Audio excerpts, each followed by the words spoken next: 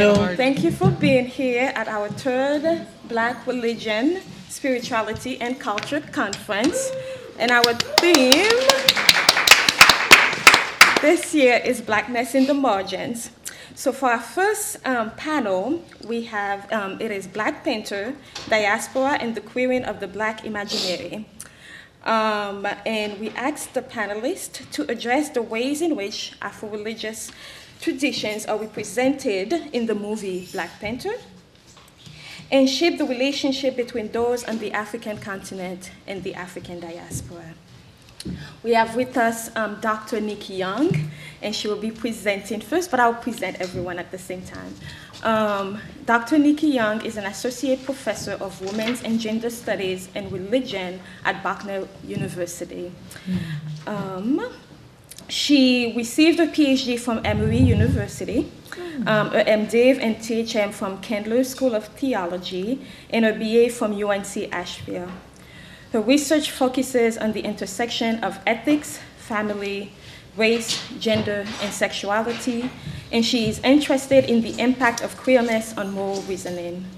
Her first monograph, Black Queer Ethics, Family, and Philosophical Imagination, was published in 2016 by Palgrave Macmillan.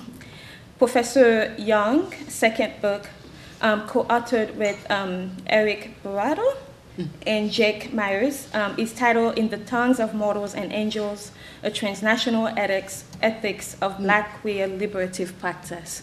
Professor Young.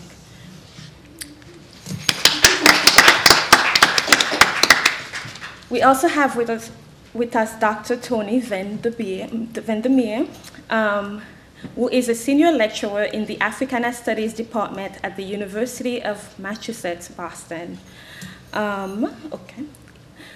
Dr. Vandermeer received his MS in Community Economic Development from the Graduate School of Business at New Hampshire College, and received his MA and PhD in Leadership and Change from Antioch University. Professor Vandermeer is a practicing Babalawo initiated into the Yoruba Ifa, Orisha belief system in Oyo, Nigeria, by Dr. Wande Abimbola,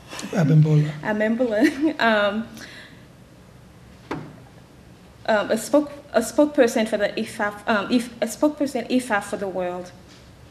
Professor Vandermeer is a co-editor of the book State of the Race, Creating Our 21st Century. Where do we go from here? It was forwarded by Assata Shakur in the Diaspora Press.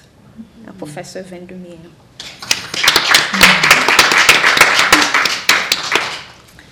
And Dr. Kira Daniels is an assistant professor of art history. Dr. Kira Malika Daniels is an assistant professor of art history and African diaspora studies with a courtesy appointment in theology. Her research interests and course topics include Africana religions, sacred arts and material culture, race, religion, and visual culture, and ritual and healing tradition in the Black Atlantic.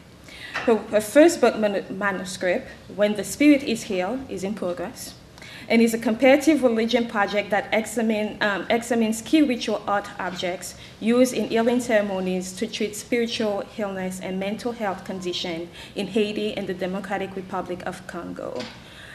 Between 2009 and 2010, Professor Daniels served as a junior curator in the Smithsonian Institution's National Museum of American History in Washington, D.C., and following the earthquake of 2010, she worked in Saint Raphael, Haiti, with La Soleil Academic and Cultural Arts Center, a grassroots organization that develops art-based pedagogy.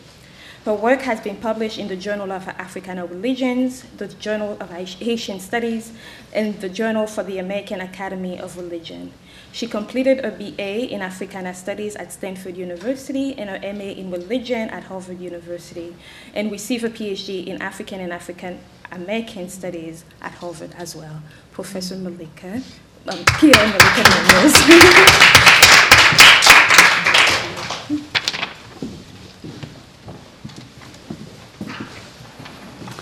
Thank you so much for that introduction. Thank you for joining me to my co-panelists. I'm really excited actually to hear what they have to say more than I am about presenting what my thoughts are. And thank you so much to Harambe for inviting me. This is the first year that I've actually been able to come. I was invited to the first one and had a conflict, and now I'm so excited. So thank you. And in particular to Jared for our really wonderful conversations so far. So I am trained as a Christian ethicist, and I'm going to do some Christian ethics. Yes. Except the Christian ethicists don't always see me as a Christian ethicist. So you'll hear some of those frameworks in my language, but know that I'm an outsider in that space too. I titled what I wrote today, Black Panther, Freedom, Fugitivity, and Black Queer Moral Imaginaries. You will hear the least about Black Panther, I'm sorry to say. So I'm going to start by telling you something that you already know. Freedom is a necessity. Not the kind of freedom that allows a man to shoot off his gun because teenagers' music is too loud, or to be appointed to the Supreme Court despite a history of sexual assaults and harassment. Not that kind of freedom. I'm talking about the kind of freedom that allows each of us the possibility of being, and a being that we can also use to become moral subjects and agents.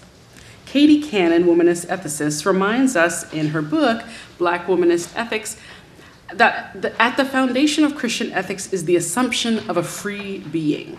One needs to be free in order to make moral decisions or have the capacity to make moral decisions.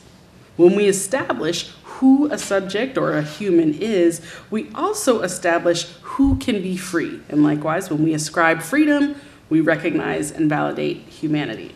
And within that process, we are also determining who can and can't be moral. So basically, one cannot be a moral subject or any subject at all if one is not free. Now, a notion of freedom that relies solely on rights and the capacity to offer or deny them to others actually suppresses possibilities for individual and collective performance of virtue or moral excellence. So basically, the concept of freedom that we have at work that's based on rights really pushes down our capacity to be moral agents. That's why we have to disentangle nation-state-driven, empire-embedded freedom from the moral aims of people seeking emancipation from external and internal limits on their sense of self, their choices, and their livability. We need to recognize freedom as an existential condition that is accessible to and potentially experienced by every human subject. So I'm saying that we need a freedom of being, that young, gifted, and Black kind of freedom. We gonna be all right, freedom. Just as I am, Lord, freedom. I am fearfully and wonderfully made, freedom. Wakanda forever, freedom. Or that I am, kind of freedom. We need a freedom that emanates from an undeniable and unapologetic knowledge about, memory of, and return to who we are. Now, this is the part that you'll know. So in a US American context, which is basically the anti-Wakanda, such freedom is suppressed through a narrative of and significations upon Blackness and Black people that is so ingrained in our own narratives that it's a part of the air that we breathe. The narrative is about how whiteness became understood as the most highly functioning race and thus marked by an inherent capacity for freedom. Basically, the creation of a stable labor force, I mean, you know this history, also known as a slaveocracy, produced and was produced by legal, political, religious, and scientific distinctions between those races who could be in service for life and those who could not. I'm pulling this from Liddell McWhorter. I'm just saying this so I can get to another thing that I want to say. Racial difference supposedly pointed to an increased or decreased capacity for rational thought and a measurement of functional capacity. So the falsified distinctions here through science, through religion, right, through politics, through law, these falsified distinctions explained why different kinds of people behave differently and thus experience different material realities. And they alleged that whiteness represented full human functional capacity and Blackness a disabled form of human existence, right? So Whiteness gets to function here in the highest capacity. Blackness is some aberration of the humankind. This construction of race, and particularly the perversion and disabling of blackness and its link to freedom in concert with the normativizing of whiteness, is a moral enterprise. That whole process, the racial project, is a moral enterprise, an enterprise in which whiteness and white supremacy are moral goods. This moral enterprise is the work of slavery, for sure, but it's also the inevitable outcome of colonization. It's one of the inevitable outcomes of colonization. It's colonization that underwrites slavery and the proliferation of white supremacy through signification, which is important, dehumanization, erasure of subjects that are turned into objects. What results through these processes of objectification is a foreclosure of possibilities that is essentially material and ontological capture. And so, efforts to salvage Black subjectivity and personhood and being through the refusal of capture is a process of escape.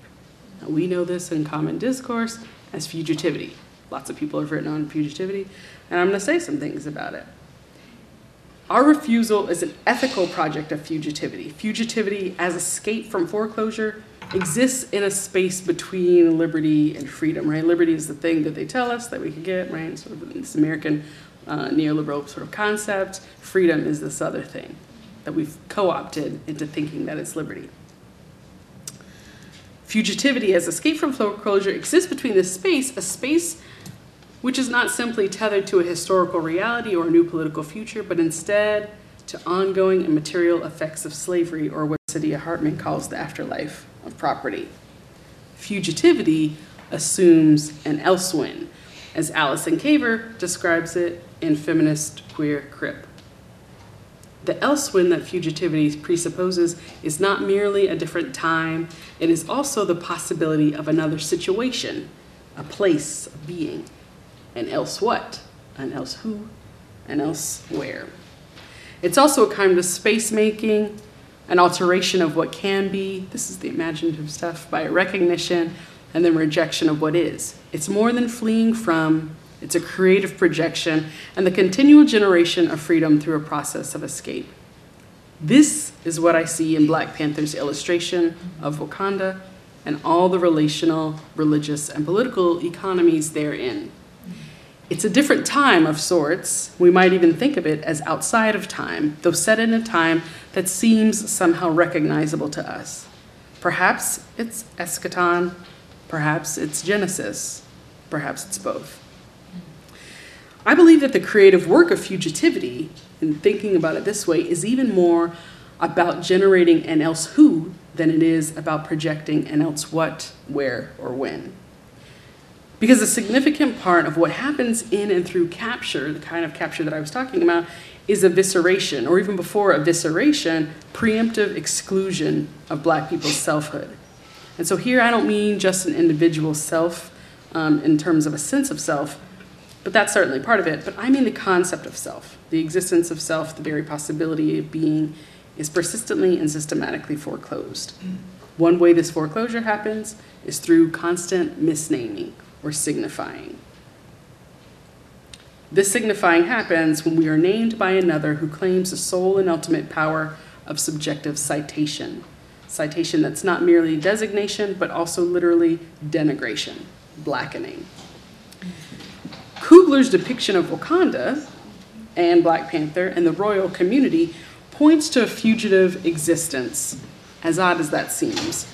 Wakanda and T'Challa have to depend on isolationism in order to maintain the safety of an uncolonized experience. In this way, it is African, but not Africa, so named and constructed by, in, and through whiteness.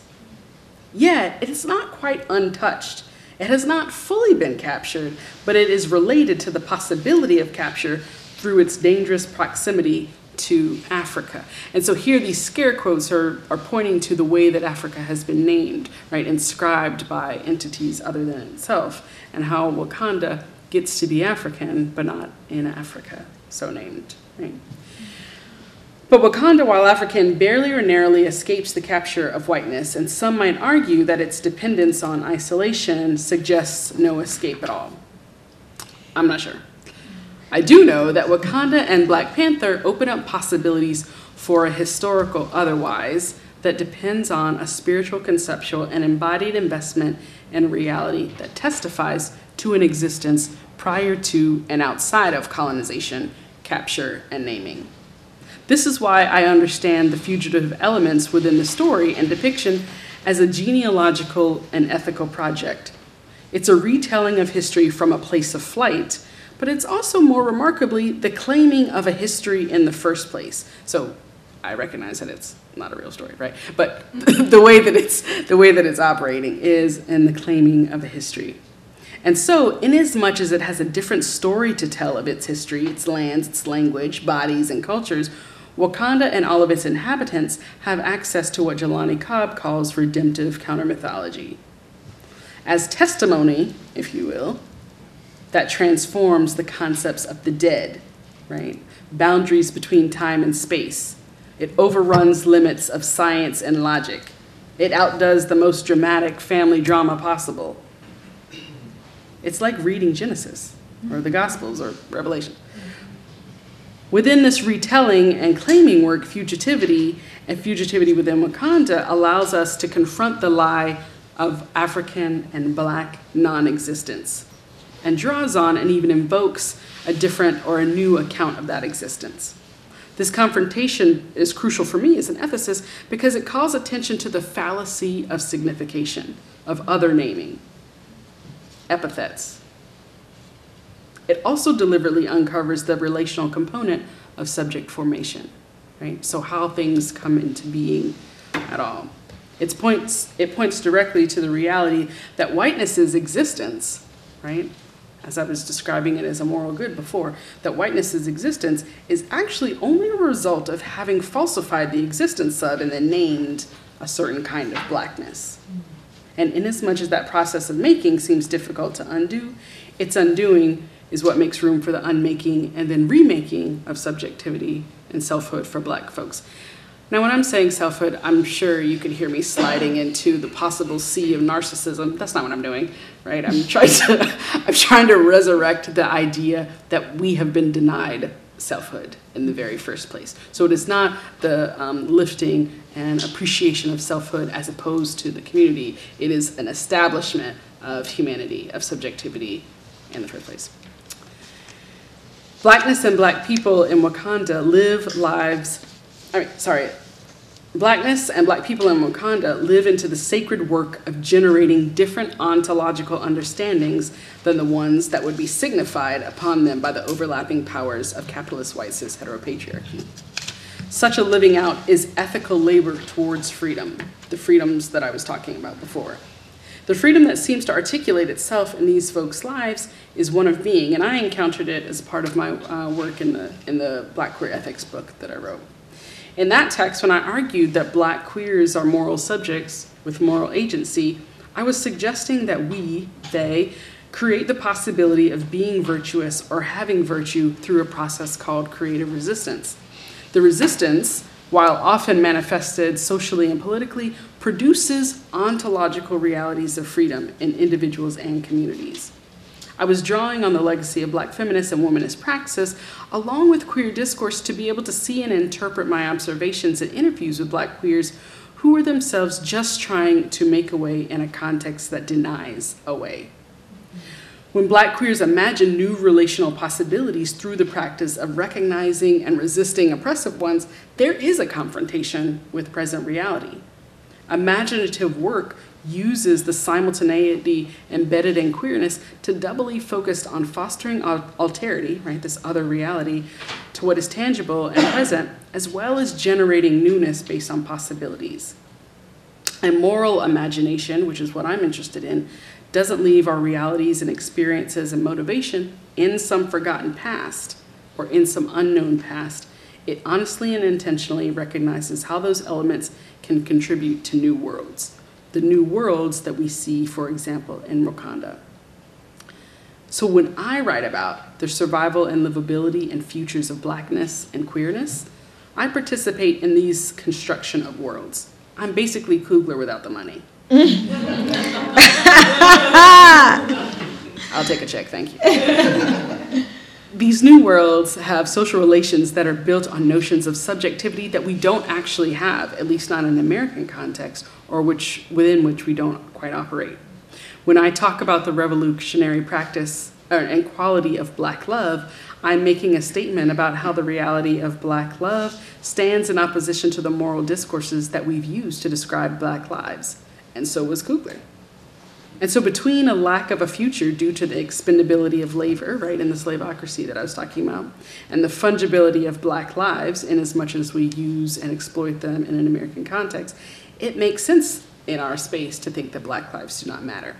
But in Wakanda, that the articulation of the exact opposite operates as science fiction and also sacred text. It operates as a projection of possibility.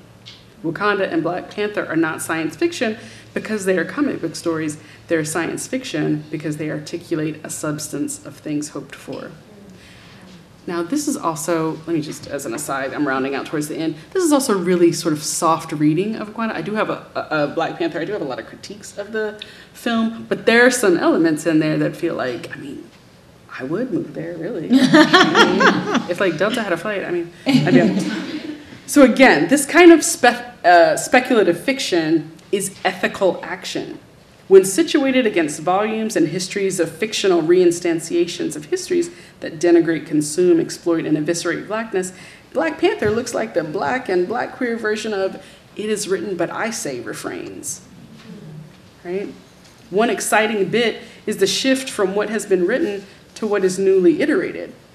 But what's also exciting is the shift from it to I, the injection of subjectivity, moral subjectivity, and capacity for change. In my work, I talk about this as Black queer ethics. And I love that it has the audacity and rage to do this script flipping kind of work. To make us recognize ourselves as sources of knowledge and then to challenge our use of normative frameworks, language, categories, religions within those descriptions of knowledge. This is what allows Black queer ethics to be a mode of destabilizing the structures of domination that build upon anti-Blackness, the suppression of sexuality and self-knowledge and self-love, as well as the collective experiences and expressions of joy. In this way, Black queer ethics is a process of decolonizing the imagination and imaginative processes. Writer and activist Walida Marisha reminds us about this in Octavia's Brood, where she writes, "Once the imagination is unshackled, liberation is limitless. Our ancestors dreamed us up and then bent reality to create us." The Black queer ethics that makes freedom possible is about bending reality to freedom and justice. But it's also about shattering what we already know as reality, breaking apart epistemological framing that shackles us in neoliberal bondage. This is the type of breaking that Wakanda introduced in its creation of a world. It's about snatching back what looks like the collective good to make room for all that is not yet, to make room for the same kind of substance of things hoped for. So then, watching the film and thinking about ethics leaves me with a couple of questions that I'll leave to you. Whose ancestors will we be? What dead will we talk to? Who are we writing into our future? What kind of souls, bodies, and lives are we making possible? And to whom among the dead will our children speak? Thank you.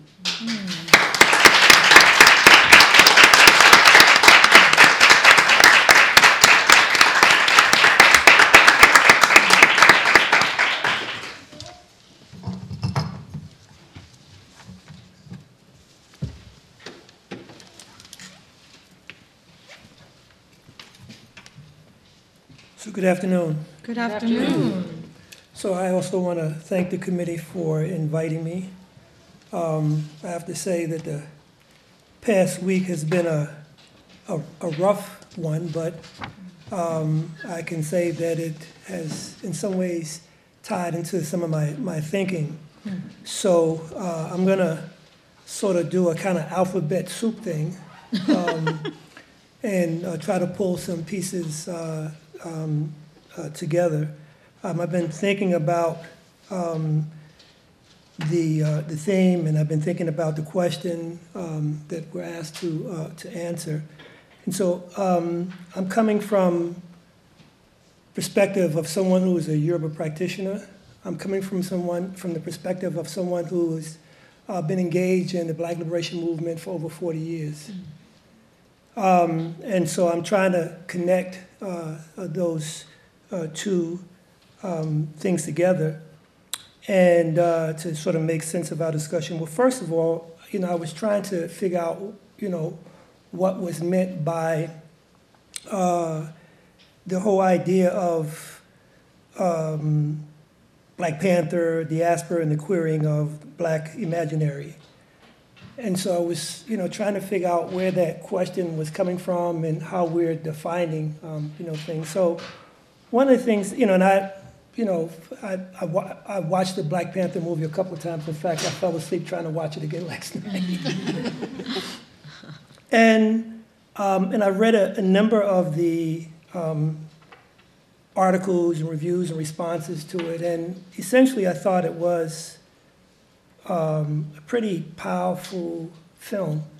I have issues with it, but I thought that in terms of trying to deal with Black imagination, that it's important for particularly Black people and everyone to see the imagery of Black people in a different light, in a different situation. And so, but it's also important to be careful as to how that image is portrayed and who portray it. So the fact that you have Black actors, the fact that you have, Black directors and Black costume designers and so forth, is that you're still operating within a white corporate framework, this being funneled through Hollywood. Yeah. And we have to understand that Hollywood is designed to appeal to the majority of the U.S. population as well as the broader world global population. And so a lot of the particular ideas are ideas about culture, about religion, about spirituality, are ideas that sometimes tend to be foreign to Black people as well, who have some notions, but in terms of going into the deeper aspect of it, is that their orientation has been based on what we experience in living in a culture imperialist world. Yeah. Right? So, the idea of how do we begin to see and critique that in relationship to the diaspora, in relationship to Black liberation, right? So, but I think that when we look at queering, it's like we're looking at how do we begin to develop a different way of how we would look at the future and what we want out of the future. And essentially that is a process of self-determination for people who have been marginalized for so long. But it's also a process of decolonization, of decolonizing one's mind, one's perspective.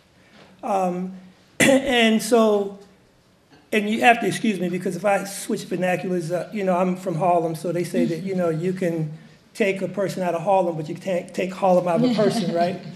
So, is that when you begin to look at what is it that how do we want to imagine, our future? And from a Black liberation perspective, from a spiritual perspective, and coming from a Europe perspective, is that when people see or deal with the question of Europe, and even Black people and even people in Africa, is that they don't necessarily deal with the philosophical and ethical aspects of that practice. Yeah. You understand? And so it becomes very difficult because they're looking around more of the iconography and, more of the dance and the music and the, all these other things that are very valid, right? But in terms of, from a holistic perspective, what is the core principles of these belief systems and how do they relate, to what's going on? So when I look at, when I watch the Black Panther movie, is that I saw more of a kind of South African, cultural perspective, and a lot of the set of rituals and so forth, symbolism was based on some of that thinking, but it's also, there's some consistency in terms of, African belief systems, especially as relates to the ancestors, especially as relates to values. And so, there's a whole idea of Wakanda trying to sort of create this space sort of kind of in isolation, but there's a debate as to it should do more. Mm-hmm. Right, that it should begin to go out and help others. Mm-hmm. And interesting enough, because I had raised some questions, interesting enough, at the beginning of the scene, when they visit LA, and you see these guys, mapping out, are they going to take off a place that got guns on the table and everything? And I was trying to figure this out. And so the contradiction was, you violated the code, by taking vibranium and giving it to someone and so forth. But my whole point was, why was he here and what was he trying to do? And did he, in fact, represent a different belief is that we need to help the outside world to deal with the impact that imperialism have on them? You understand? Mm-hmm. And so I don't think they really got into that. A lot. You had to imagine, right? What was going on, right? It left a lot to one's imagination as to what the particulars are, as it relates to that. But a deeper discussion was we need to do more, right? We need to take this outside, right? And it's interesting because, you cannot live in isolation in an imperialist world. Yes. We're understanding that with Cuba. We're understanding that with Venezuela. Right. We're understanding that with other progressive societies who, in fact, the propaganda, U.S. propaganda machine, begins to show them as, the bad people and the U.S. as the good people. And, Malcolm X was clear on this when he said, if you're not careful, the newspapers will have you believing that the victim is the criminal and the criminal is the victim. And because we don't have enough information as to how people deal with their lives, we assume that they are bad. Yeah. Mm-hmm. We begin to create, this, which Dr. D'Angelo, who wrote White Fragility, we begin with this, good, bad binder, which we witnessed, just the other day when the congressman from North Carolina, began to talk about, how he could not be a racist because his nephews, nieces were black. And that he was a good friend of, the good chairman who was from Maryland and so forth, and everything. So this denial, and so forth. So, we have to understand how those narratives are woven and how people begin to internalize that process. But the idea of looking deeper in terms of traditional African belief systems, we have to go back to what are those principles of that belief system. So particularly in the Yoruba belief system, first of all, the Yorubas believe that conflict is the order of the day, right? And so the idea of having the Yoruba Ifa or Orisha belief system is how to navigate that conflict in order to be able to be successful in what it is that you do. However, there's a process. And there's two processes. One is around divination, to inquire using the oracle to find out, what is it that person could be possibly going through, right? And then the other part is that once you find that and you come up with a solution, is to to make sacrifice. Mm-hmm. Now, what is not dealt with many practitioners is that after you do your sacrifice, as they call it, Ebo, then there's something called reflection. You have to, because see, that's where you begin to deal with the deeper philosophical and ethical meanings so that you can internalize and practice something different. There's a transformative aspect, to the practice that a lot of people aren't dealing with because of it's becoming a more, you're dealing with more kind of commodification with the practice. it's going about dollars and cents and not really deep spiritual development. Right? This is a contradiction in Africa and the diaspora, right? You see, because when you begin to deal with the text, it's a whole nother aspect of it. In fact, in one of the Odus, in Osai Meiji, it says that, the Ifa priests of earth performed divination for earth, and they did it because it was to prevent them from disaster or death, and that they shouldn't be going after materialism, but they should be going to protect themselves. You understand? So that's, so in all of the Odus, that there is a sort of ethical, underpinning that one should begin to follow, right? In terms of one's behavior, in terms of humility, in terms of, being truthful and being generous and so forth. And so in Wakanda, the whole idea of the king going back to the ancestor realm and talking to his father says, you lied. You lied. Right? And so, it's like, and then the tension that he has between the women that he loves, it was this big kiss and then everybody went wild in the movies, the show Black Love is like, whoa, which is a revolutionary act, right? Right. Yes. And so, yes. But the idea of, she was saying, look, man, I got to get out here because we got to help the people, man, and like, you could do more. And so he realized that, well, let's do more. Now, the part is going to the UN and dealing with the UN. That's a whole nother story. That's a whole nother story, right? You see what I'm saying? So I don't know about part 2, but it's like, right? But the point is that how are we using these values to begin to imagine a new society? So when I got up, I said it's been a rough week. And, I had someone who's been calling me. For the past 3 years, I've been in contact with a young man who's been locked up in prison for murder. And he was a young man at the time, and he had murdered someone. And so I get a call, actually an email. Where I was like, first of all, I'm suspicious, like email from prison, what's up with that, right? And then he's telling me that he was interested in yoga practice and so forth. And then, we were able to write. He called, we talked, and I showed that he's been reading, he was studying. So this is very interesting, right? And so then he moved to Massachusetts. And so it's through him and others I got connected to the Restorative Justice Network, right? And so we were communicating. I think I was in Cuba at the time, and he put me in touch with someone, and they wanted me to go to another prison to talk to a group of prisoners, but I thought I was going to visit with him as well. And so I said, okay, I would do it, right? So I thought this would be a couple of hours, like I'll come in the afternoon, I'll do it.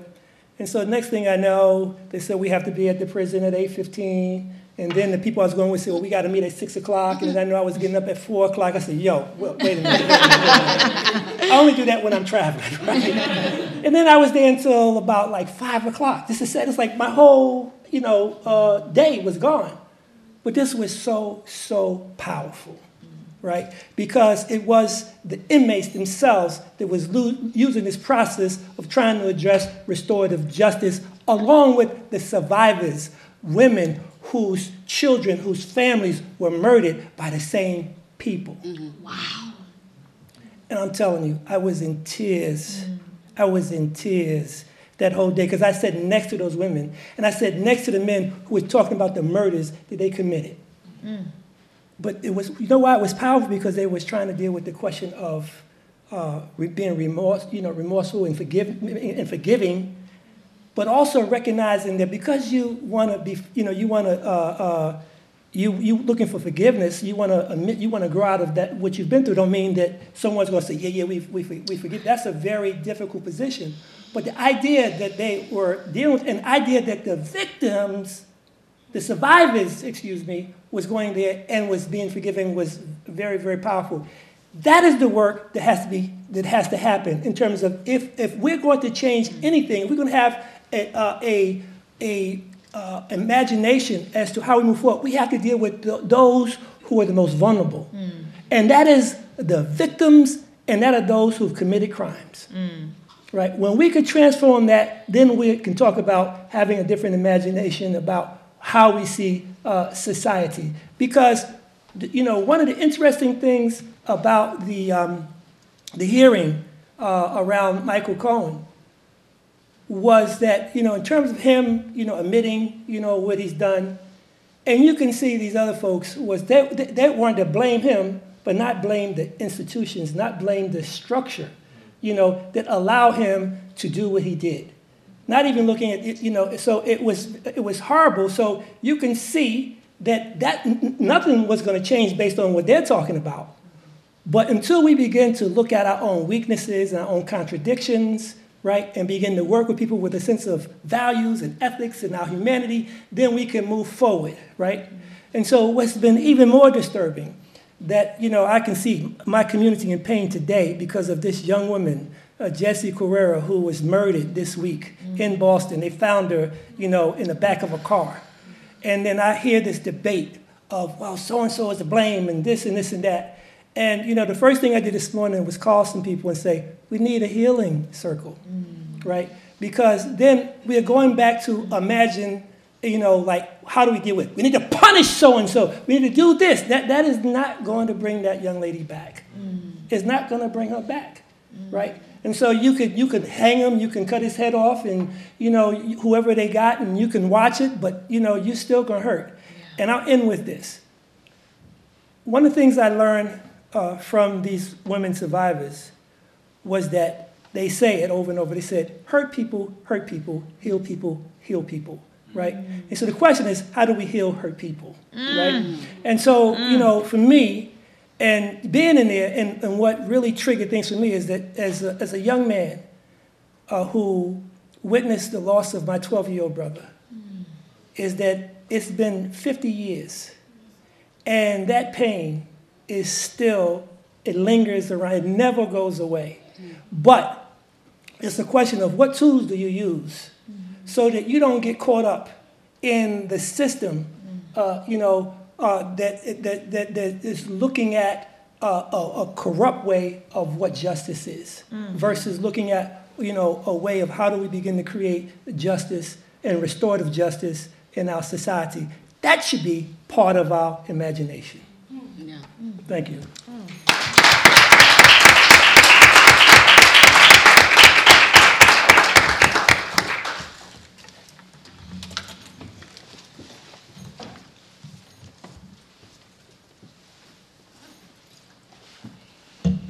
Good afternoon, everyone. How are you all doing? Good afternoon. It's wonderful to be here, and I just have to say I am so honored to be joining this panel. Thank you so much to the organizers, Fatima, Jared, and special thanks to Christina for the warm invitation to be a part of this conversation. I feel like the work that we're doing really feels quite aligned on this panel, and I'm really grateful for my predecessors, if you will. Today, I am presenting on portraits of the divine Black feminine in Haitian Vodou and Black Panther. I'm going to be in a more conversational mode to dialogue with you a little bit about how I have incorporated some elements of teaching about divine Black feminine and Black Panther in my classes on Introduction to African and African Diaspora Studies. I'm going to introduce you all to 4 different spirits known as Haitian Loa, Haitian spirits. From left to right, you have La Sirène, the mermaid queen, Erzulie Dantor, the warrior mother, Erzulie Freda, the lover and businesswoman, and Grande Brigitte, queen of the dead. And these have corollary spirits in other African and African diaspora traditions, certainly the Yoruba-derived traditions. I'll be speaking very briefly about sort of the divine feminine, as I call them, from Black Panther. From left to right, we have Princess Shuri, Nakia, Okoye, and Queen Ramonda. And I think it's really important to dialogue about these 2 sets of portraits of Black femininity and Black womanhood because it allows us to sort of explode our understandings of what Black women look like and what our limitations are, to think more expansively about what does our imaginary of Black womanhood look like if we begin to conceive of what a Black divine feminine can be. What are the possibilities that raises for us as people? So I want to begin by introducing you a little bit to Haitian Vodou. It's a tradition based on healing, based on ancestral reverence, appreciation of a highest God and many intermediary spirits. And I think one of the things that's important to note is that Haiti, like many other countries, probably arguably all countries, exists in a patriarchal society. It is still very much a misogynist nation. But within that nation, I think Haitian Vodou really offers women a great deal of opportunity for leadership. There's a great deal of empowerment that women feel when they are part of these religious communities. And there's also a certain understanding about a balance of power shared between men and women in Haitian Vodou communities. I argue that Haitian spirits who are goddesses really allow us to expand beyond the understandings of Mary as just a virginal mother who is representative of matronly love, fidelity, and submission, but rather these spirits embody notions of love, work, anger, power, sensuality, sexuality, frustration, and need. Right? I think this is something that's really interesting for us to think about is what does it look like when spirits need us as humans to call their name, to invoke them, to remember their legacy so that they too can help us with our paths forward. Karen McCarthy Brown, who's written a seminal text on Haitian Vodou, states that the female lois, especially the Elzuli spirits, and these are two of them here, Elzuli Freda and Elzuli Dantor, serve as, quote, mirrors and maps to understand Haitian women's social, cultural, and religious realities in Haiti and the diasporas. And I really love this term, mirrors and maps, because it encourages us to think about these spirits as reflections of women in Haitian society, as well as routes for women in society. They are known and understood to have fraught tension between the two of them, and I'll get into that in a minute. But in essence, there is the sense that there is an ongoing rivalry that can never be resolved. And part of the reason that it can never be resolved is because each one needs the other. They cannot exist, in fact, without the other. And in many ways, this reveals some of the tensions that Black women, Haitian women experience within themselves. And in a lot of ways, the Elzuli spirits, along with other divine feminine spirits of Haitian Vodou, remind us of the diversity of these divine female energies that live within all of us. So reminding us that, in fact, you may be made to a particular spirit, you may be chosen by a particular spirit, you may walk with a particular spirit, but in fact, you carry all of the divine within you. And it's that plurality, it's that diversity that's important to recall. So I'm going to introduce you first to La Sirène, the mermaid queen. She's associated with La Virgen de la Caridad del Cobre. She's considered to have a sister, some people say a lover, known as La Baleine, who is a figure also associated with the sea. And she is also known to be able to take people underwater to initiate them. So at times, people will come forward and say, I was initiated, but en bas de l'eau, underneath the water. And this would be a reference often to spirits such as La Sirène, who have imparted mystic wisdom. All of a sudden, they know all of the salutations, they know all of the songs, they know things that have been really guarded, protected knowledge that you would only learn in initiatory rites with a temple, and they present themselves. So she's someone associated with the mystic knowledge in the depths of the sea. She is married to Agwe because Black women can have love too, even in the spirit world. So I've created very short reflections based on my research with devotees in the community. I myself am also closely and intimately tied to the Haitian Vodou tradition, but also as creative interpretations. So, Queen of the Seas, La Sirène inhabits salt water and fresh waters alike, and her husband is Agwe, the royal ship captain and protector of underwater treasures. La Sirène comes blissfully, her face glowing with a shine from the sea and the sun. And when asked, she performs divination with deserted shells at the bottom of the sea. She dances as she embraces her children who live above water, folding them into her human arms as she swishes her tail gracefully, longingly. La Sirène uses coral to comb her hair and fashions bits of tortoiseshell as her pocket mirrors. She speaks in echolocation to send messages to her sister lover, La Baleine. Never seen without her prophetic mirror, she reveals how acts of reflection and recollection allow us to make ourselves anew. Next is Elzuli Freda. She is associated with Our Lady of Sorrows, Mater Dolorosa, She is considered to be a spirit of love, also of jealousy, of fortune, of wealth and abundance. She's considered also to be a bit of a tragic figure. When often she comes in ceremony, she may weep, and it's understood that her imaginary of the world, of being perfect, and her expectations of humans is so great that inevitably she will be disappointed by humans' foils. And so often she comes in ceremony and weeps. Erzulie Freda, loi of loving affection and jealousy, spirit of fortune and chance, is a woman with many lovers, but no master besides herself. A Renaissance woman, she travels widely and speaks more than one language of love. She appreciates the finer things in life, including opera, aged wine, luxurious perfumes, and coral-colored lipstick.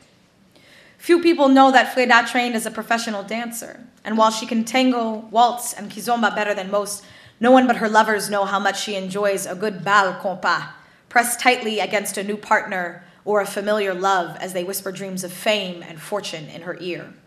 A shrewd businesswoman, Freda doesn't trust men with her money, but rather has started her own meh, the goddess's informal loan club that rotates recipients for savings.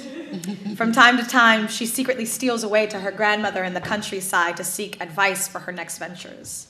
She's known to persuade lovers and business partners alike with a golden tongue and laughter that rings like bells, ever ready for champagne toasts in honor of her successes and those of devotees. Next, we have Erzulie Dantor, a warrior mother, considered to be the patroness of lesbians and also of queer men, considered to be somebody who takes care not only of her child and those of her sister, but also of all the children of the world. Erzulie Dantor brews strong herbal tea and takes her coffee black. Her house is deep in the woods, and it is here amidst the roots and the leaves that she performs ritual work. In the evenings, you may find her seated in a rocking chair on the porch, a headscarf crowning her head, a pipe in one hand, and a story emerging like wisps of smoke from between her lips. It is said that Dantor disguised herself as a man to enter battle during the Haitian Revolutionary War, and when her identity was discovered, the outraged soldiers sliced out her tongue for fear that she would betray them to the other side. Erzulie Dantor bears these marks as 2 scars on her cheeks, and when she comes in ceremony, she does not speak, but rather clicks a silenced phantom tongue. Dantor is Freda's dark-skinned sister, who cares for her own children as well as the children of her light-skinned sister. She engages in intimate relationships with men and women alike as patroness of women-loving women. A fearless warrior and fiercely protective mother, a lover and justice seeker, Dantor's love knows no bounds, and she embodies multifaceted aspects of Haitian womanhood, weaving together experiences of sexuality and motherhood. And the last spirit I'm going to introduce you to is Glane Brigitte, Queen of the Dead, associated with the Irish Catholic saint, Saint Bridget. She's considered to be a prophetess, somebody who works closely with the dead as the guardian of them, and who has a family of very rambunctious other spirits. Glane Brigitte, Queen of the Guédé Nation, sleeps with the Book of the Dead under her pillow and the Book of Life as the journal on her nightstand. Mm-hmm. Married to the boisterous spirit Baon Samedi, she is reserved but equally witty. She is known as a gifted clairvoyant with a mischievous sense of humor, as Guédé's children are always playing pranks. She weaves baskets for offerings to the dead and dresses royally in hues of purple, mauve, and maroon, with flowing robes kissing her bejeweled feet and textured fabrics crowning her head. The reason that I introduce my students to these particular divine spirits in a conversation about the harmful representations of Black women's stereotypes in the United States is because I think it provides a really helpful and stark contrast. So I will note that some of the images that come about are quite controversial. We're more familiar with these types of representations of Black womanhood in the media and in our everyday lives. The mammy, associated with the woman who is brought from the fields to feed not only her own children, but the children of the master, who would not be suckled by the mother. Unfortunately, this carries on in Aunt Jemima. Do not buy Aunt Jemima. Because she began as this mammy figure and has been dolled up in a sort of, cute do. But this is her origin, right? Her origin is as the mammy. We're also perhaps familiar with the notion of the Jezebel, the sexually lascivious woman who is always tempting men and bringing them to their downfall, especially the case with black men who are trying to stay a straight road and white men who might be really able to achieve power if they were not caught up with these lascivious women. We're familiar, of course, with the angry black woman Sapphire as a figure who is a threat to men, again, trying to climb in the hierarchy, but also just a sort of disturbance and a nuisance in the community and society. One who causes trouble, who sounds the alarm at times and creates conflict wherever she passes. And finally, the welfare queen, a figure whom we're very familiar with in this day and age in our political specter, the one who is always trying to extort from the state, take advantage of a system of beneficiary goods, always at the expense of others.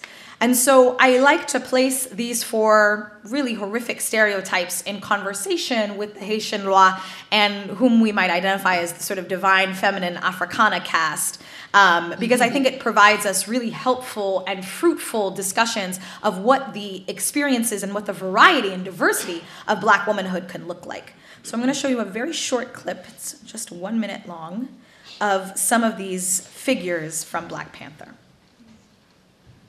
Oh, with the sound on, I'm gonna do that. Wait, which side of the room is this? For God's sake, just drive. She embodies, I think, a little sister should be in a movie like this, and she brings an aspect of T'Challa out that I love being able to show. You have the wisdom of the Queen Mother, and the fact that she's on the council, there's a feeling that she doesn't necessarily agree with my decision to go get Claude at this particular time. So there's a respect factor there, but then, I'm my own man. With Nakia, I love the fact that she has her own mind. And I have to deal with that as a man. Okoye allows you to have another dimension in how you operate, because she's so good at what she does that she's protecting me on another level. She's like another suit. It's a very rich experience in terms of the characters when you think about who's playing what roles. And being beside them every day, it's fulfilling. To have these characters that reflect that, you don't have Shuri, this young, spunky, tech-savvy woman leading Wakanda's technological charge. That's powerful. It's a really important image for young girls to get. So stop there. Subscribe. Capitalism at its best. Yeah. So as I'm winding down, I hope that it's helpful to think about the different ways that we can use some of these teaching tools in the classroom. Like my fellow panelists, I also have quite a lot of problems with Black Panther, neck rings and lip plates. I think sometimes African Americans, we have to be held accountable for our own imaginaries of what African civilization looks like. But I think in the example provided by Dr. Vandermeer as well, and thinking about the ancestral plane, this is a really wonderful way to introduce students to the importance of ancestral reverence, right? Ancestors are not gods, right? They did not create the universe, but how can you not honor those who came before you? And to quote my fellow panelist, Dr. Young, in mentioning this notion of sort of liberatory framework in this, I think you called it the redemptive counter-mythology. I think what's really profound about these African indigenous traditions is that you are encountering a religious tradition that existed before colonialism, right? And so what does it mean to encounter a set of diverse female spirits who embody these powerful notions of warriors, as the Dora Milaje perform acts of service for the country, for the nation of Wakanda, as Amazonian warriors. This is text that's created by filmmakers of a film called Ancestral Voices, Dalian Adofo and Veronica Spence. They've created two films actually, on African and African diaspora religions, which are really great teaching tools. And they've created some text to guide conversations through a discussion of the female presence, particularly as a divine feminine presence in the film. We can even think about the Oscars this week as the divine feminine, right? So we have Hannah Beachler awarded for production design and Ruth E. Carter awarded for costume design. These are really important conversations to have with students. I'll note that Ogunaike actually has written, Ayodeji Ogunaike, who joined me today this morning in the earlier speech, has written a fantastic article called Managing Multiple Masculinities. I think that in the same way we're thinking about the complexities of what Black womanhood looks like to complicate our understandings of these horrible stereotypes, we ought to do the same thing for understanding the nuances of Black manhood.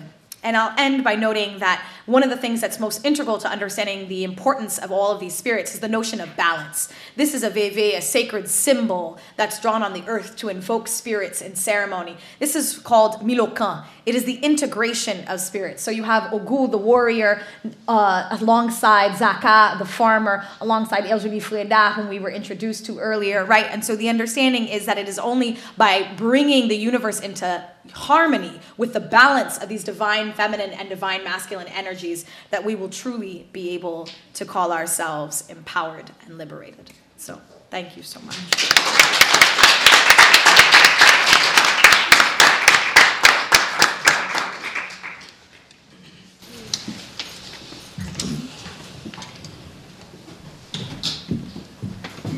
Thank you so much, everyone. And we now have, let's see, just about 20 minutes for questions. Thank you so much for the wonderful talk. I'd actually, if you don't mind, I'd love to hear a few of your criticisms of Black Panther, if you got a minute, especially as it pertains to the portrayal of specifically Black Americans in the movie and how we think about the Black imaginary that might not include, I don't know how to say, but thinking about the difference, like you were saying, between African and African American, and the difference between being, I don't know, maybe having like a royal lineage versus being slave descendant in the States, and how maybe the movie might have troubled that. If that makes any sense. Thank you. Please. Well, sorry. We all have so much to say. Yeah. So, you know, I think that so the main thing is how do we look at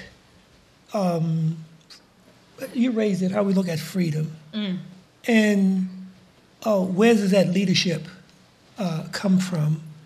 And, you know, part of, you know, I mean, like when you look at, the question is that how did we get here, right? How did Black people get to America, to the diasporas? And apparently there's been some contradictions in African society, right, for that to happen.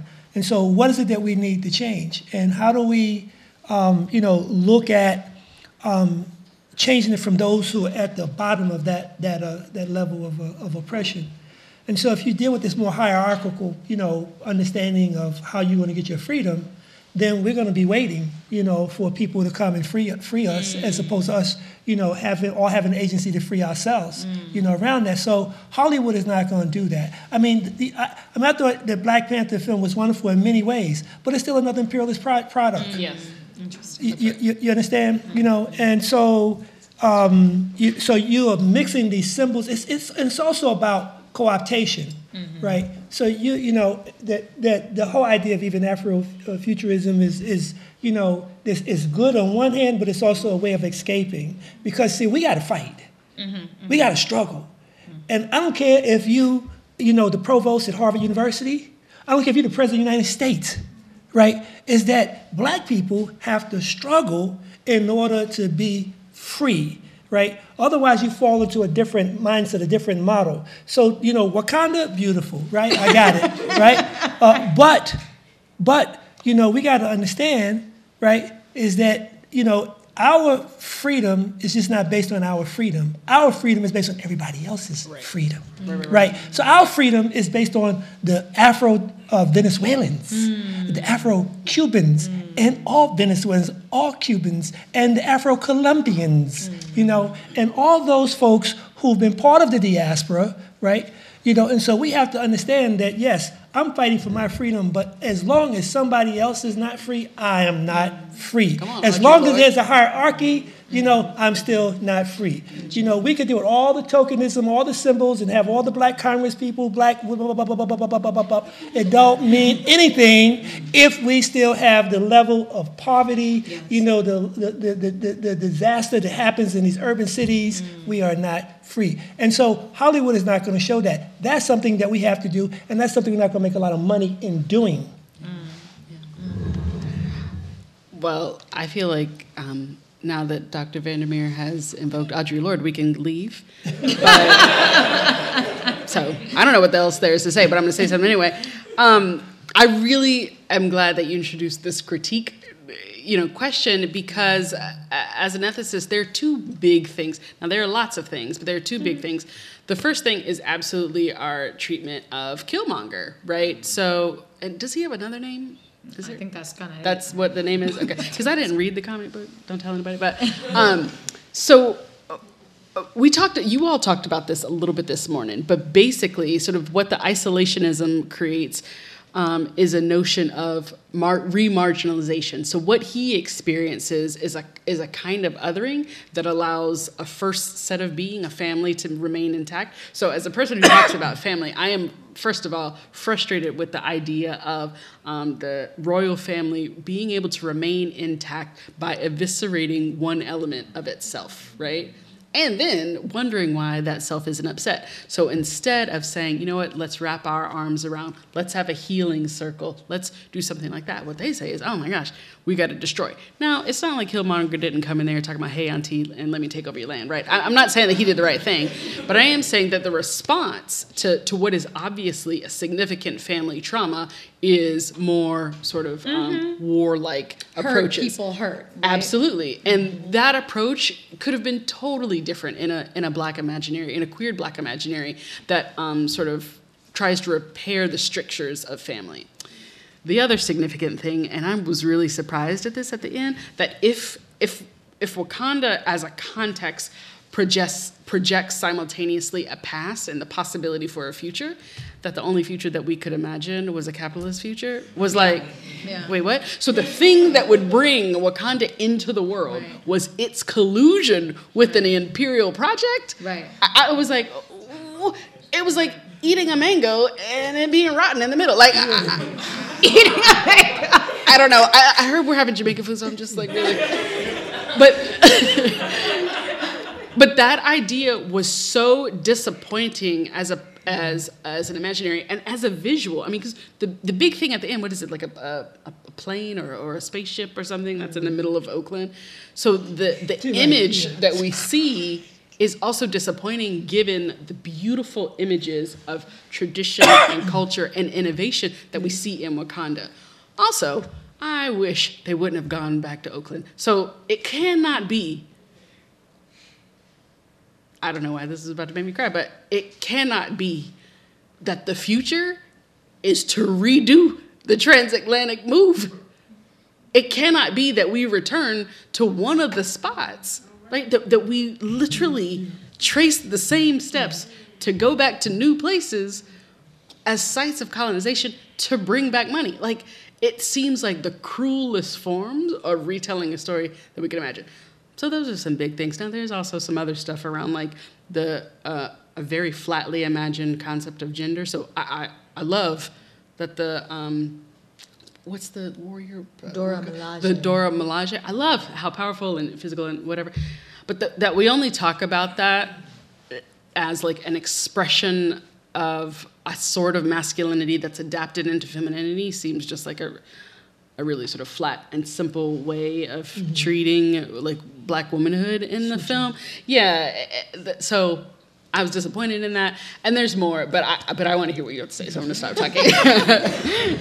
I'll be brief. I feel like you all have highlighted such important components structurally. I think that my more major concerns were really just with the representation of Africa. I certainly understand the concerns about representations of African Americans. In fact, it's very interesting. I recently facilitated a conversation between black students at Boston College, and apparently they have this, it's on me, first century millennials. I'm like a different millennial generation. They got this enormous group chat of all the black students on campus. It's only 200 of them, so it's not that large. And they apparently had an explosion on the group chat when they started talking about Black Panther.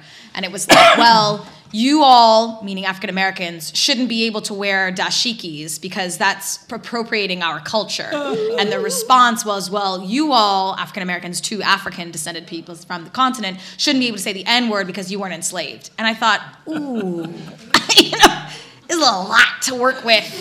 I actually find, setting that aside for a moment, I think that there remains a lot of distrust of the memory of what our African brothers and sisters did to us. Unfortunately, I know a lot of African Americans who are like, why would I go to Africa? They sold me into slavery. Not understanding how much more complex that was. Yes, slavery existed in Africa. It was not racialized, it was not hereditary, and it was not chattel slavery. This is not to pretend that it did not have damaging effects, but nobody, I think, could have imagined the type of enslavement that was going to take place by the hands of Europeans when slavery looked so fundamentally different on the African continent. And so I actually had more problems with the representations of Africa, the sort of amalgamation of Africans from just Tuareg nations and from, again, the lip plates and the neck rings. Like, why is this our representation of Africans when this is like less than 1% of Africans who look like this? Why aren't they wearing more Nikes? Why aren't they wearing more, okay, maybe not Nikes, maybe the equivalent of Wakanda, equivalent of Nikes, whatever it is, right? I think that there are some ways in which I felt like African American conceptions of what Africa looks like was really quite limited. And very concerning to me. And I actually didn't think that Killmonger represented all that is wrong with African Americans. Ryan Coogler is African American. I don't think he's going to be doing that to himself. I actually thought that Killmonger was so tragic as a hero or anti-hero because of the trauma that he experienced as a child. And so those were some of my concerns. And just real quickly, I think that, what I would be interested in is, in terms of the script itself and how they executed it and who has the authority to say, let's do this, And so, it's the same thing when Manny Marable wrote the piece on Malcolm. It's like, well, who's publishing it? So we have to deal with who has the power to say, let's go, and who just says, no, it's not going to go. So. And I'll say just very quickly, it's also important to remember, Black Panther was not a black story, right? It was written by 2 Jewish white dudes in the 1950s, right? So even the sort of realization of this film, exactly as you two have said, exists within this capitalist framework of the industry and the empire that is Hollywood. I think this is why it's so important not to sort of ban Wakanda, though we got our issues, but rather to think about how can we ensure that more black writers, more black playwrights, more black directors, producers, more costume designers, are at the forefront so that various narratives can be told, so that more future imaginaries can be actualized and realized. And I wanted to say this, but it just went somewhere. The idea that the way that we're looking at the film The Black Panthers, when we have Black Panthers and their families who have been devastated by the U.S. government, and even Black Panthers who are still incarcerated, right? And that people don't even know about them. True. Right, and that how do we begin to link, that, because the whole idea of the Black Panthers was a cooptation, of what was going on. You create another imaginary of, what's going on versus the fact that young people were saying, we're going to throw down to get our freedom, by any means necessary. But if that is wiped out, then the young people that you're talking about and the young people that we all deal with, they have no notion of that. Yeah. And they're fighting over who gets to wear a dashiki. That's right. Right. That's right. Yeah. So we've been talking about issues of negative imagination, positive imagination, critiquing those, representation. I'm curious if you have any thoughts on identity politics in the current political time and presidential election, and this issue between who's being the representation versus real platforms and policies. I don't know if you could put these two together, sort of real politic imagination with this Black Panther critical analysis. So I think that, I don't want to speak too fast, but that a teachable moment was missed. around the Michael Cohen hearing. And I think some people brought some issues out, but I think Congressman Meadows really put his foot in his mouth. But I think the real issue is there'll be some changes, in terms of what the policies are, but is that the change that we really need, or is the change that we really want? And so we keep looking for the next charismatic person to be president, or the next, and that we're not looking internally in terms of local communities. Tip O'Neill said that all politics is local. So where are the local people's assemblies developing, platforms based on what it is they want and what they need? And so we'll go into 220, with the same thing, and it's like, well, will it be a black woman this time, right? Will it be a black gay male person this time? Will it be a white woman? Versus is that what is the platform? How is that going to deal with the structural changes that need to happen? How's it going to address the inequalities and the gaps in our society, right? So I've been working the past 10 years with people, real radical people, who wasn't trying to get paid or get honorariums and meeting in different places and spending their time trying to put together a freedom manifesto to look at the question of black liberation and black freedom and how we need to build assemblies. But what happens is that you got to go through all the different problems that we have to sort of get there. There's some examples, particularly maybe in Mississippi, Alabama, where they, particularly with particularly after the election of Chokwe Lumumba, of people trying to develop a new having assemblies, trying to deal with a new economy, a new society, trying to decolonize thinking and so forth. Those are the things that we have to look at, but we get caught up with all this other minutia, versus, what is it that we have to do? Because they are not the answer. They're not the answer. We need a new society. We need a new world. Whenever Elizabeth Warren and some of those other Democrats talk about, let's go after Venezuela, right? And who has the courage to speak on that? You understand? So, I think that we have to begin to look at how we go after defining what freedom means for us, and how do we organize for it. And how is it going to be democratic, and inclusive, and not, just male-oriented, that we have to look at the total, perspective on how we go for it. And that's a difficult struggle that we have to undertake.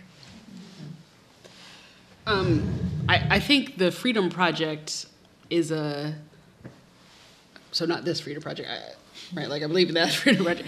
I think the Liberation Project is sort of always facing failure, because, so not that we can't be free, not that liberation isn't possible, but it's always facing failure because we somehow think that our individual and communal experiences of freedom are going to happen through the liberation project, that political liberation project. Yes. And it's not, yes. Right? It's not going to work like that. Now, our individual and collective, our community, us getting free in all the ways that sort of speaks to our subjectivity, et cetera, can contribute to the liberation project and vice versa. But one doesn't, it's not going to create the other.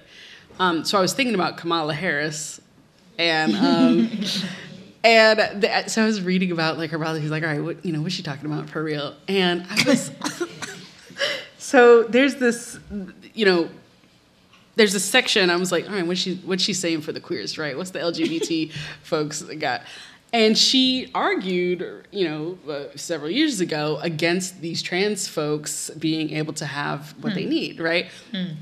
And her response, as I'm sure you all know, was, I had to argue against it because of my job. And I was like, oh, you don't need to run for president. Because your job is going to be to maintain American liberal democracy. And what American liberal democracy is going to do, for sure, is devastate us all. So, those two things can't go together. And I think the question of identity politics wrapped up in there is, but I do want blackness, I do want womanhood, but not at the cost of, not at the cost of our freedom, right? And not certainly for somebody's job. And I know what the job is, which also means that I'm not dependent on the presidency to liberate us. So.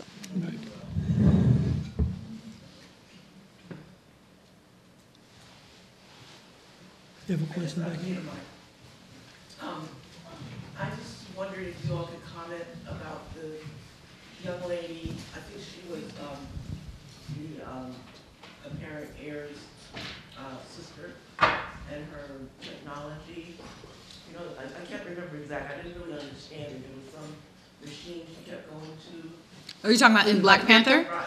Oh, Princess Shuri, the little tech sister. Right. Mm-hmm. I mean, I'm wondering if you see some symbolism in that, dealing with, you know, since, you know, we have become like a technology. Your conversation earlier, that was good on that. Oh, yeah. Yes? Sorry, this is going to have to be our last question because our next panel is supposed to be doing Yeah, I mean, I think, you know, I agree with Lupita Nyong'o. Lupita, if I may be on a first name basis with her, when she states that it's a really important visual for young black girls to see other black women as bosses, quite honestly, in, you know, yes, a world that is increasingly becoming sort of technocratic. I personally feel like we need to be very cautious about the ways that we can get sucked into the sort of digital vortex of isolationism. There are all these studies right now, you know, indicating that, you know, while people are more digitally connected than ever, many people, and particularly in the West, are feeling more isolated than ever, are feeling less heard because they've become obsessed with, you know, more likes and more tweets and more retweets and right? And basing our sense of value and worth and how many, you know, likes you get is, I think, quite dangerous. And this sort of endless scrolling, I think, is equally concerning in terms of being unable to be present, to be still, to be quiet, to be uncomfortable in an awkward moment and to own that and to sort of work with that as opposed to constantly moving to our phones. But that said, I think that that's what religion can offer us. And I think that honestly, that's what these African and African diasporic religions can offer us. Comfort with discomfort, the ability to take a moment and be still and be quiet. And, you know, even recognizing that, I still think that it's really important to see these types of representations of black womanhood because it's one of many, right? If that were the only black one in the movie, I'd be very upset, right? But because there's also a love interest who's not primarily a love interest, who also has her own sort of agenda and objectives, so it could be more full. Because there's a mother figure, because there's also a warrior, I'm feeling more pleased. This is one of the first films that we've seen that has at least 4 archetypes that aren't Jezebel, Mammy, Sapphire, and Welfare Queen, right? And so I think expanding our representations of black womanhood can only help to serve us, even if we remain critical of the ways that technology can kind of envelop us and silence us. Yeah. And I think the question is also not getting caught up on what they're showing as technology, but also begin to deal with spiritual technology and women representation in that process. You know, for example, in the Yoruba tradition, you go to Cuba, is that it's usually very, you know, male-oriented in terms of when you look at those who become, you know, who could deal with Ifa, for example. You know, whereas in Nigeria you have Yanifas, which is also a new phenomenon. It exists, but it's becoming more prolific, right? But the real shift is in the diaspora, where you're getting more women who are becoming Yanifas, who can do the very same thing that men can do, right? And so that is a very important piece because there is a spiritual technologist involved that can help people deal with, you know, the kind of transformation they need to deal with, you know, and so forth. So it's how we begin to look at what technology actually is. So. Well, thank you.